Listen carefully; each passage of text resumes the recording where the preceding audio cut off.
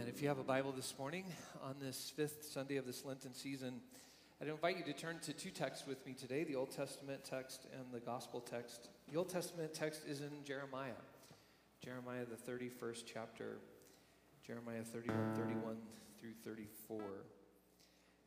The prophet writes this: "The time is coming, declares the Lord, when I will make a new covenant with the people of Israel and Judah. It won't be like the covenant I made with their ancestors when I took them by the hand and led them out of the land of Egypt.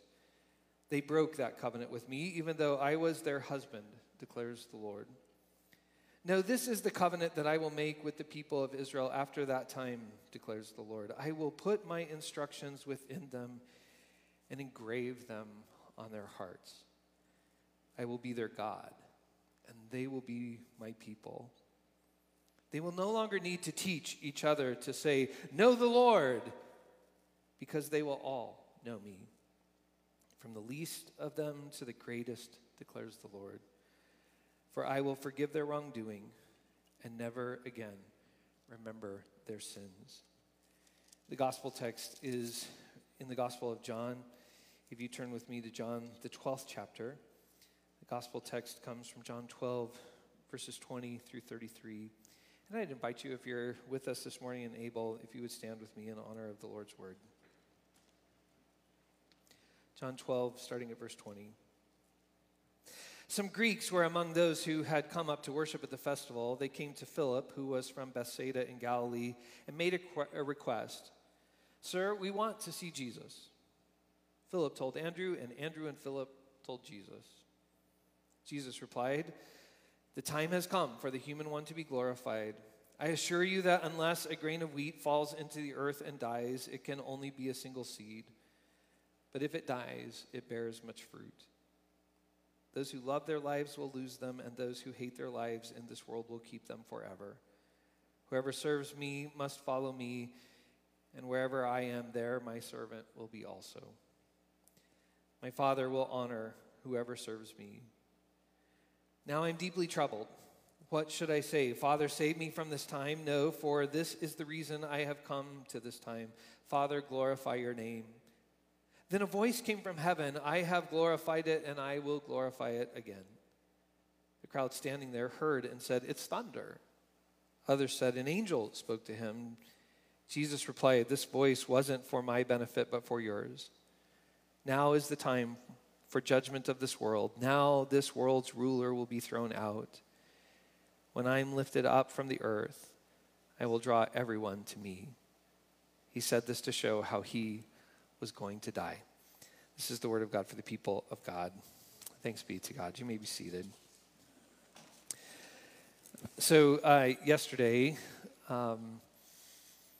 Pastor Heather had kind of an almost all-day class with our sixth graders.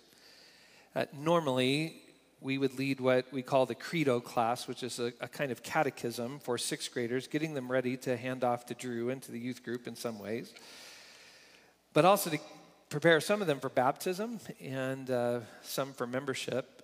But it's a kind of chance to think through their faith. Well, in a normal year, we would have kind of done that over several Sundays. But because of the uniqueness of this year and the challenges of being together, Pastor Heather had them all together yesterday. And had a bunch of us kind of go hour by hour, and they were great. And we were talking to them. Some of you may have seen online that Pastor Ryan had an hour, and I don't know why he was talking about Balaam. We'll have to figure that out later. But he asked the kids, the sixth graders, who is the character in the scripture who had a donkey that talked to him. It was kind of quiet for a moment. Finally, a brave sixth grader raised their hand and said, "I'm going to guess Shrek."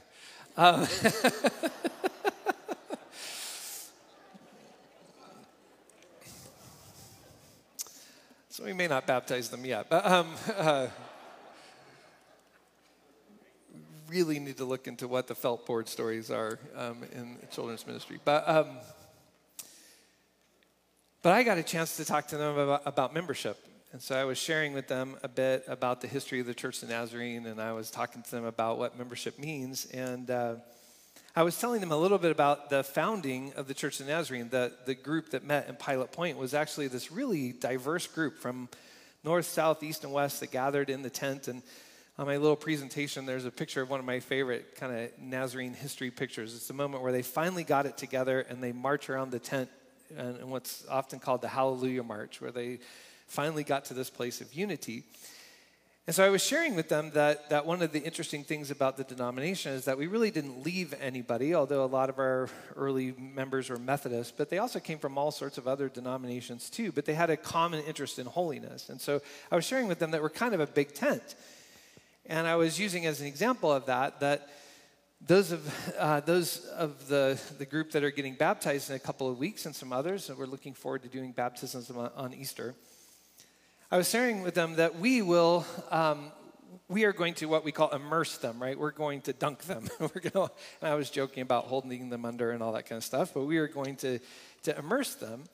I said, but in the Church of Nazarene, we will practice other modes of baptism. I told them a story about probably one of the more meaningful baptisms that I ever had an opportunity to perform as a pastor was somebody who I had to pour water over, and it was amazing and transformational. And I was thinking about sprinkling, but I was saying there are some groups who just, those other modes are right out. It's dunking or nothing, right? Like it's immersion or nothing. I said, but we don't fight about that stuff. We think it's the Spirit of God that matters, not the mode of the water.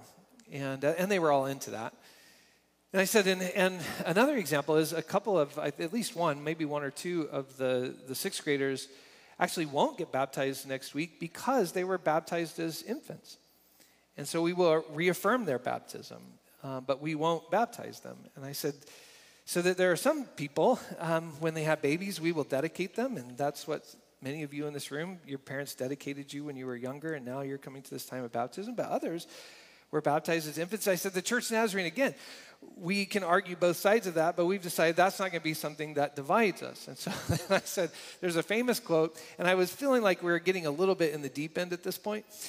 So I decided I'm not going to go full into this, but I had on my presentation a quote that's often associated with John Wesley: in essentials, unity; in non-essentials, liberty or freedom; but in all things, charity. And I said, so we kind of have to have that spirit. But I didn't tell them who'd said that. I said, it's kind of a person a theologian that's important to us, and we quote quite a bit and kind of draw a lot of our heritage from him. And this one kid just blurts out, oh, we know you're talking about John Wesley. They don't know Balaam, Ryan, but they knew John Wesley, right? Like, yeah, we know John Wesley. And this one kid raised his hand. I go, yeah. He goes, yeah. He goes, some people around here, it's God and then John Wesley and then everybody else. And he said, we just need to figure out John Wesley is just a man, okay? And I was like, okay. Uncle. But great line. But part of the reason that we are a tradition that draws a lot of our lineage in theology from John Wesley was his emphasis on holiness. That Wesley in the 18th century was part of an Anglican church that was basically a state faith, where people were Christian because they were Anglican, where much of the faith felt like things that people had assented to in their head but had not transformed their heart. And that the goal of the gospel had simply become an assurance that we get to go to heaven or we have eternal life when we die. But in terms of what's happening right now, that felt very dead to Wesley. And so he felt like that cheapens what the gospel is proclaiming to us, because the gospel is proclaiming, and holiness is living in the ways that God intended for us to live, and that we're intended to become something, not just after death, but we're intended to become something in life. So that it's not just saying no to sin, but it's saying yes to transformation. And thankfully, we holiness types, I don't feel like we're the only people saying that these days. I feel like the church in many places has begun to recover, and they may use different language than sanctification or Christian perfection that we sometimes use in our heritage with John Wesley. They may use terms like discipleship, or even in our mission statement, Christ-likeness, or being filled with the Spirit, or being transformed to be what we are called to be. But at the heart of the gospel is not just a hope for someday, but leaning into the transformation that Christ has for us today. Now, in ethics, we kind of think about that in terms of moving towards, and there's a Greek word that is used, towards a telos. What is the goal of being human? What is the goal that we were created to live into? And so in my work on ethics, I have to say, I sat through what feels like dozens, if not hundreds of lectures talking about Aristotle and having a telos. And usually the illustration that was used in those moments was an acorn. In fact, I remember a professor who would bring acorns to class and say, this is an acorn. And an acorn, what is so strange about an acorn is if you look at it, you can't see it, but you know that if the right elements are in place, if the acorn gets planted and tended and cared for, and the soil and the water and the sunlight, all of those forces work together, suddenly the acorn will begin to move and will begin to develop, and out of that acorn will become this mighty oak tree in its fullness, right? And so in ethics, you have this idea that says, what is it that we are supposed to move towards, and then kind of how do we get there? And in so many ways, that's what holiness is about. I was at D&B the other day buying dog food. And I went by D&B right now because of springtime. They have this huge display of all kinds of seeds. Just packets and packets and bags of seed. And this will shock you. I don't know what to do with any of that stuff. I'm a city kid, grew up in the city. We were good at killing plants at our house. But I have to say, as I watched people take the seeds, I was a little bit envious. But what's amazing is, here is this packet, and they all had to have pictures on the front of the seeds, right? Because if the seeds got mixed up, we wouldn't necessarily be able to tell kind of one seed from another unless we really knew agriculture well.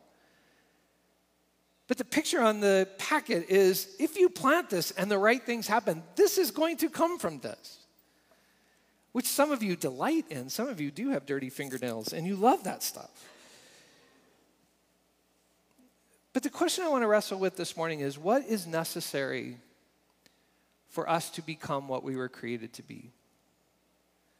In the same way that the acorn needs the soil and the water and the sunlight, what is it that we need in order to become what we were created to be?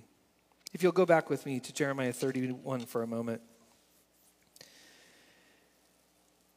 Jeremiah 31 comes in this section of the book that Jeremiah has spent a whole bunch of chapters tearing down. In fact, the vision, the mission for Jeremiah is to proclaim words that were difficult for Israel and Judah to hear. For God is tearing down their life. They are moving into exile. But these chapters come from what is often called by scholars the book of comfort in Jeremiah. Jeremiah, who spent so much time tearing down, now is going to build up and talk about what God is going to do. Maybe the one verse that many people in this room know well from Jeremiah 29:11. Especially, I always joke, in a university community, it's the one verse that most Christian college students can quote from the Old Testament. They have a needlepoint picture of it somewhere on their wall, right? With a cat hanging on or something. Like Jeremiah 29:11, I know the plans I have for you, says the Lord, plans to prosper you and not to harm you, plans to give you a hope and a future. It's a word from the Lord that says, exile is not going to be the end. I know the plans I have for you, says the Lord. Now, you've heard me say this, but I always joke with college students, you love Jeremiah 29:11, but you never read Jeremiah 29:10, which is God saying, in 70 years, I'm going to come to you and redeem you, for I know the plans I have for you, saith the Lord. So I always joke with college students, I know that verse means to you God has a job for you and a spouse for you, but he promises by the time you're 90, he's going to get around to that. He's got it all worked out. But actually, Jeremiah 29 is saying, listen, this exile is not going to be quick. It's going to take some time. In fact, Jeremiah 29 also says, so work for the good of Babylon, because you're going to be here a while. And so work for its good. Seek its welfare. But exile is not going to be the end, Jeremiah says. In fact, God's going to redeem you and bring you out. But here's the thing. I'm going to form, Jeremiah 31, I'm going to form a new covenant with you. And it won't be like the old covenant. It's interesting that it's here in Jeremiah, it's in this moment of redeeming from exile that God begins to talk about a new covenant. Sometimes we kind of 21st century Christians, 2,000 years later, we tend to associate the new covenant with the New Testament and the old covenant with the Old Testament, as though God is speaking things that aren't going to be enacted for 540 years. But God is here talking about a new covenant that he is going to enact with the people of God. And so what is different between the old covenant and the new covenant as God speaks about it in Jeremiah? I think it's this, that when God brought the people out of Egypt and enacted this covenant that in the text is referred to as the Old Covenant, a covenant written on stone tablets by Moses, a kind of life that God imagined for the people, that was enacted in this way. God heard their cries. God heard slaves distressed with no hope and no future, and so God redeems them out of slavery. And it's fascinating and a very important text. I don't know if you know this, I kind of like Exodus, and it's a very important text because it reminds us that's the kind of God that we serve, that's the kind of character that God has. A book I just finished recently said, had God decided to choose the Egyptians, we'd have a very different kind of God revealed to us. But God heard the cries of slaves and the oppressed, and he redeems them out. But that's what God has done. He's redeemed them out of oppression and slavery. That's the kind of God who works for that kind of justice and chooses them to be a people, even though they aren't a people. But now, after all of these years walking with them, they have failed to live into that covenant. And so their exile in Babylon is because of the failures to be faithful. And so now God is not just dealing with an enslaved people, he is now dealing with an enslaved people who are enslaved because they have been disobedient. And so God says, it's not going to be like the old covenant where he just kind of redeemed you out of slavery. I have realized I have to have grace and mercy towards you. And I'm going to redeem you not just because you aren't a people, but I'm going to redeem you out of Babylon because I am full of steadfast love and mercy, and I'm ready to relent from punishing. You're not excited about that, but this is really good. And so God is saying, this will be a covenant not just of mercy upon the enslaved, but grace upon those who have sinned. And I'm going to redeem you by this grace. So if you will, it is the soil of grace that makes transformation possible. So what makes the new covenant new is the context of God's grace. In the Exodus event, God acts as liberator, but now God demonstrates steadfast love and mercy that gives not only the people of God, but now we continue to realize gives each of us in this room and connected, it gives to us a second chance. And so if you will, grace is the soil into which our lives are planted.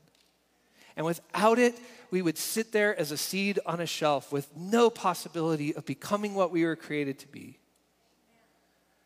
But thanks be to God, we have been planted in the soil of God's grace.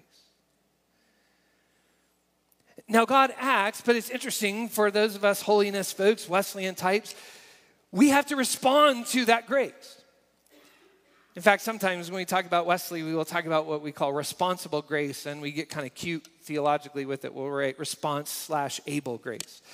That it is now that the seed has been planted in the soil, now that the seed is in the soil, it now can respond and begin to move. And so what is our response? Our response, according to Jeremiah, is this: to have a new heart. To have a new heart. It's interesting to me that the biblical writers think about the heart and not just the head. We have a tendency to kind of focus on the head, if you will. We love to argue about various kind of technicalities of doctrine and try to make sure that we're all kind of believing and assenting to the right things, which has a place. But Jeremiah seems to recognize that the problem that God's people have is they love the wrong things. They desire the wrong things. They pursue the wrong things. That's why Jesus can invite us to seek, to desire, to love first the kingdom of God, to hunger and thirst for righteousness. That has to do with putting ourselves in practices that begin to reshape, reform, transform the desires of our hearts, to reorder disordered loves.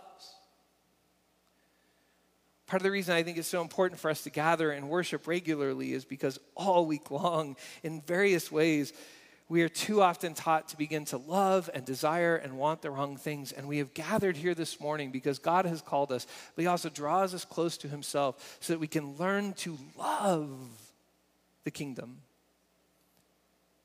to love the things of God. But still, the seed can't grow even though it begins to respond to soil. Jeremiah and the prophets in other places will say, you not only need a new heart, but a new spirit. And so for us, it is the Spirit of God that becomes, if you will, the water and the sunlight, the elements necessary for that seed to begin to flourish and develop and move towards what it was ultimately created to be. And so we respond, and I say this often, but I want you to get it deep down in your heart. Holiness too often has sounded like, are you doing what you shouldn't do? Stop it. Are you not doing what you should do? Do it. Again, maybe I went to too many summer camps where it just felt like I was told all the things that I was doing wrong, and I knew them. And it felt like my responses, I was a really easy target to go to the altar. But so often I felt like coming to the altar was an attempt to grit my teeth and promise this time I would do better, only to get home and immediately have a fight with my sister. Which was really her fault, but nevertheless.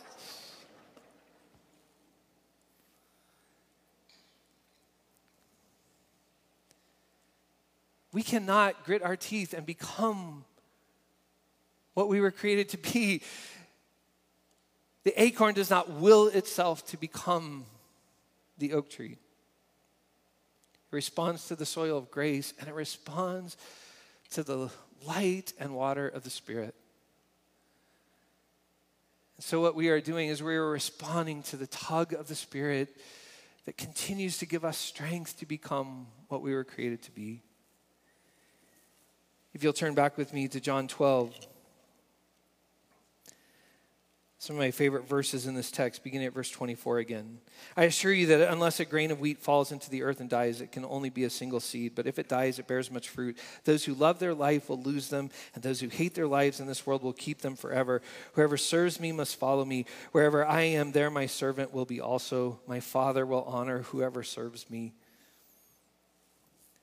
Again, our response to grace is to begin to put ourselves in practices that begin to teach us to love the right things.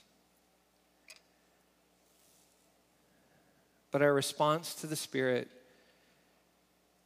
as we said in our call to worship today from Psalm 51, is a repentant spirit, a contrite heart. Jesus says it this way, to put to death our old life. And in this powerful metaphor, Jesus says, unless the seed dies, unless the seed walks away, gives up what it was in the beginning, unless the seed dies, it cannot move into that form of new life. When I was a professor at SNU, I had to share my office with the philosophy professor who was an analytical philosopher. It was just terrible. He is wonderful and very smart, but when you have to share an office with an analytical philosopher, they're always challenging you on what you're saying. And so I have to say, every time I say words like, we have to die to ourselves, or the seed has to die, I can hear my friend Brent say to me, that's really pretty talk, Daniels, but what in the world does that mean? That's pretty talk, but what does that mean to die? As I was thinking about that this week, what does it mean for the seed to die? I was thinking about how death to self means, first and foremost, the willingness to invite a reimagination in our existence. To reimagine ourselves, not just as the seed, but to reimagine that there is an oak tree. There's a fullness, a goodness, a beauty, and an image of God waiting to be birthed and rebirthed in us. And so we have to reimagine that this that we are is not all that we were created to be, but that God is moving us to what he desires for us to fully be. But that takes a whole act of reimagination. For some of you, this is very difficult because for much of your life, people have spoken into you forms of negativity. And oftentimes you've joined in that talk to say over and over again, I am this, I am not worthy, I am not good, I am not what God wants me to be. And that gets reinforced over and over again. And so the act of imagination will not just be giving up a brokenness of sin, but it will be setting aside all of the fragmented, broken images of self that have been imposed on you and invited in your own self-talk. It will mean setting aside that reimagination to really fully believe that God loves you. And God has plans for you and hopes for you, and that you could be something by God's grace. For some of us, our imaginations are so captured. And this was really the problem, I think, for Israel. That when God brought them out of captivity in Egypt, he brought them in the wilderness to try to teach them a new way of living, but they had been so captured by the imagination of life under Pharaoh that all they could imagine is either going back to the flesh pots or becoming the embodiment of a nation that just looks like maybe has God. We worship Yahweh in name, but we embody the life that Pharaoh lives. And so many of us, it will be setting aside that kind of imagination to move to a whole new way of understanding what it means to be faithful to God. But it's not just reimagination, it will also mean redirection. Dying to self oftentimes means we've been headed in a direction, but now God invites us to go a whole new direction that moves towards his purposes. This text means a lot to me. I've shared with some of you, there was a real turning point moment for me at 17. I really wanted to be a sports journalist. I was a terrible athlete. I know that's surprising. But I loved athletics, and I thought, man, I'll be a sports journalist. And that's what I wanted to be. And I've shared this with you, and I repent of my foolishness and sinfulness, but I did not want to come to Nampa to come to school.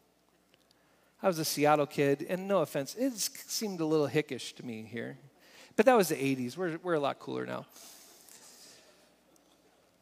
Some of you missed the 80s, and I can't help you with that problem. But guys, I didn't want to come here. I went to World Youth Congress, what's now Nazarene, NYC. And some friends invited me to come sit with them towards the front. We were in a big tent in Mexico. And Stephen Manley was preaching actually out of this text. And I don't remember much of the sermon other than I remember he used this verse that said, "And where I am, there my servant shall be also." And I remember the point of the message, or at least the point I received was this, that so often we get that in reverse. We say to God, here's where I'm going, come along. Here are my plans. I have formed my life. Now God, come and bless it. And I remember Manley saying, maybe right now you could invert that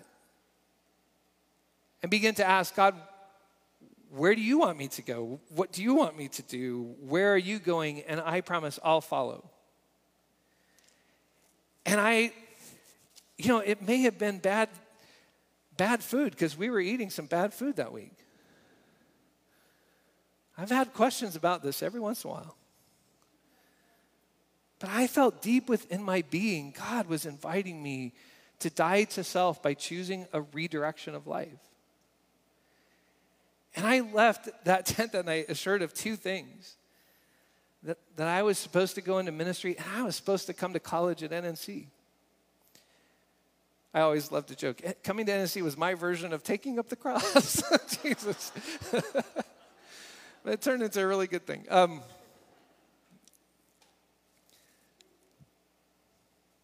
But so often death to self will mean that we go a different direction in our life. We reimagine what we think we are to receive what God dreams us to be. And we choose a different direction, but it also can mean a repurposing of our lives. So often our lives are lived for self. But as we'll see in just a moment, this text is an invitation for the purpose of our lives, not just to be glorification of self, but edification of others.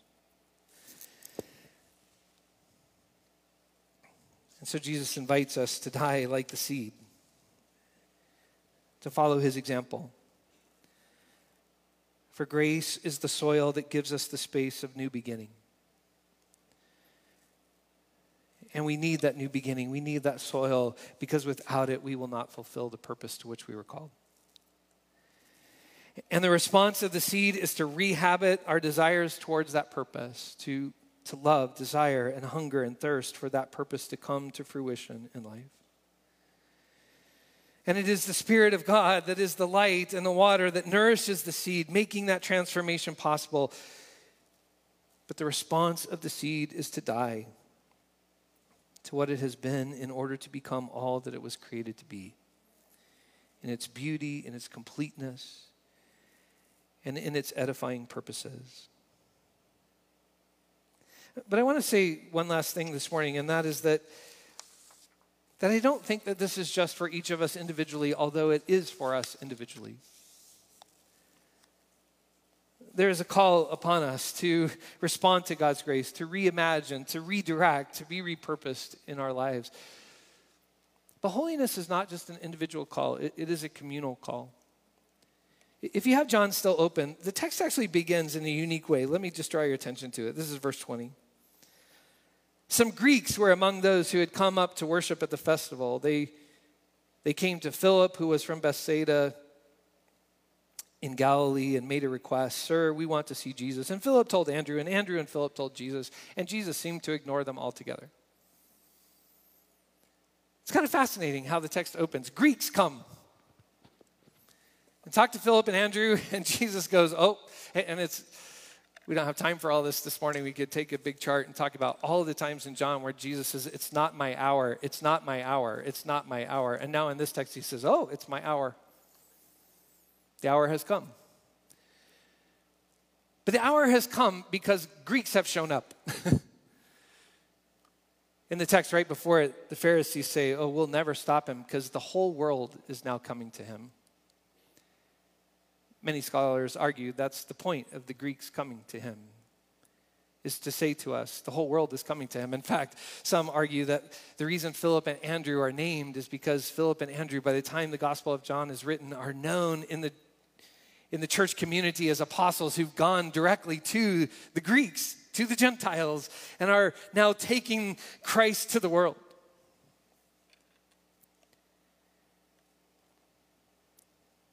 And so I want to say to us this morning, the call to become what we were created to be is not just a call for us as individuals. It is a call for College Church. It is a call for us in our life together. That God invites us into a covenant with him. There's a covenant of grace. And he has planted us in our life together in the soil of his grace. And our response is to learn to love the right things. To put ourselves in practices that shape and form our hearts. To constantly hear the voice of the Spirit and the activity of God's presence in our midst, inviting us deeper and deeper into the purposes of God. But ultimately, it is even for us as a community to die. To reimagine. Not just what we have been to, but to be willing to reimagine what God may want to do in and through us as a people together.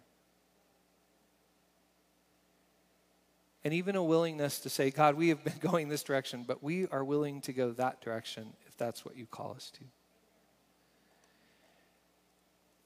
And to recognize, and please hear me say this rightly, the body of Christ is called to care for each other deeply. And we always want to find ways to nurture and care the eye and the ear for each other, the hand and the foot, caring for each other, nurturing each other, all the parts of the body, edifying each other. But we are not the body of Christ in fullness, and we will not become what we were created to be fully until we are repurposed for the sake of the whole world. For the sake of the world. For God did not redeem Israel out of Egypt, and he did not extend grace and redeem them again out of Babylon simply for their own sake. And he does not redeem us from the brokenness of sin and transform us to be reflections of Christ simply for our own sake, but for the sake of the Greeks and barbarians and Scythians and all of the folks who long for their lives to become what God has created them to become. And so the oak tree purpose is not just to simply be the oak tree, but to become that source of new life and help and blessing for the sake of the world. Christ, we come to you today grateful for the soil of grace that you have invited us into. Teach us to love the right things. We thank you that you have not called us simply to grit our teeth and bear it and to work harder, to be better, but your Spirit that surrounds us and calls us and woos us, and your Spirit that draws us deeper into a walk with you, that Spirit invites us into the life that you have for us.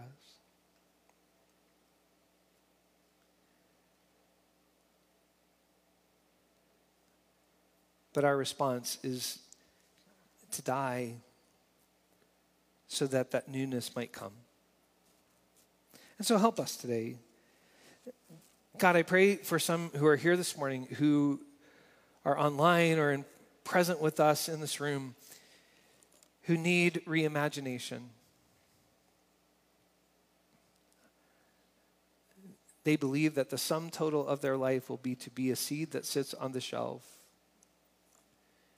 and never becomes more than what they are right now.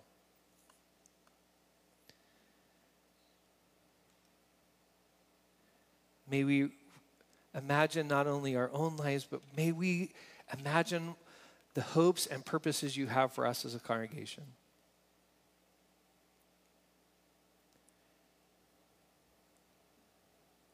That may mean redirection. And I pray, God, there may be a 17-year-old, a 27-year-old, a 57-year-old, an 87-year-old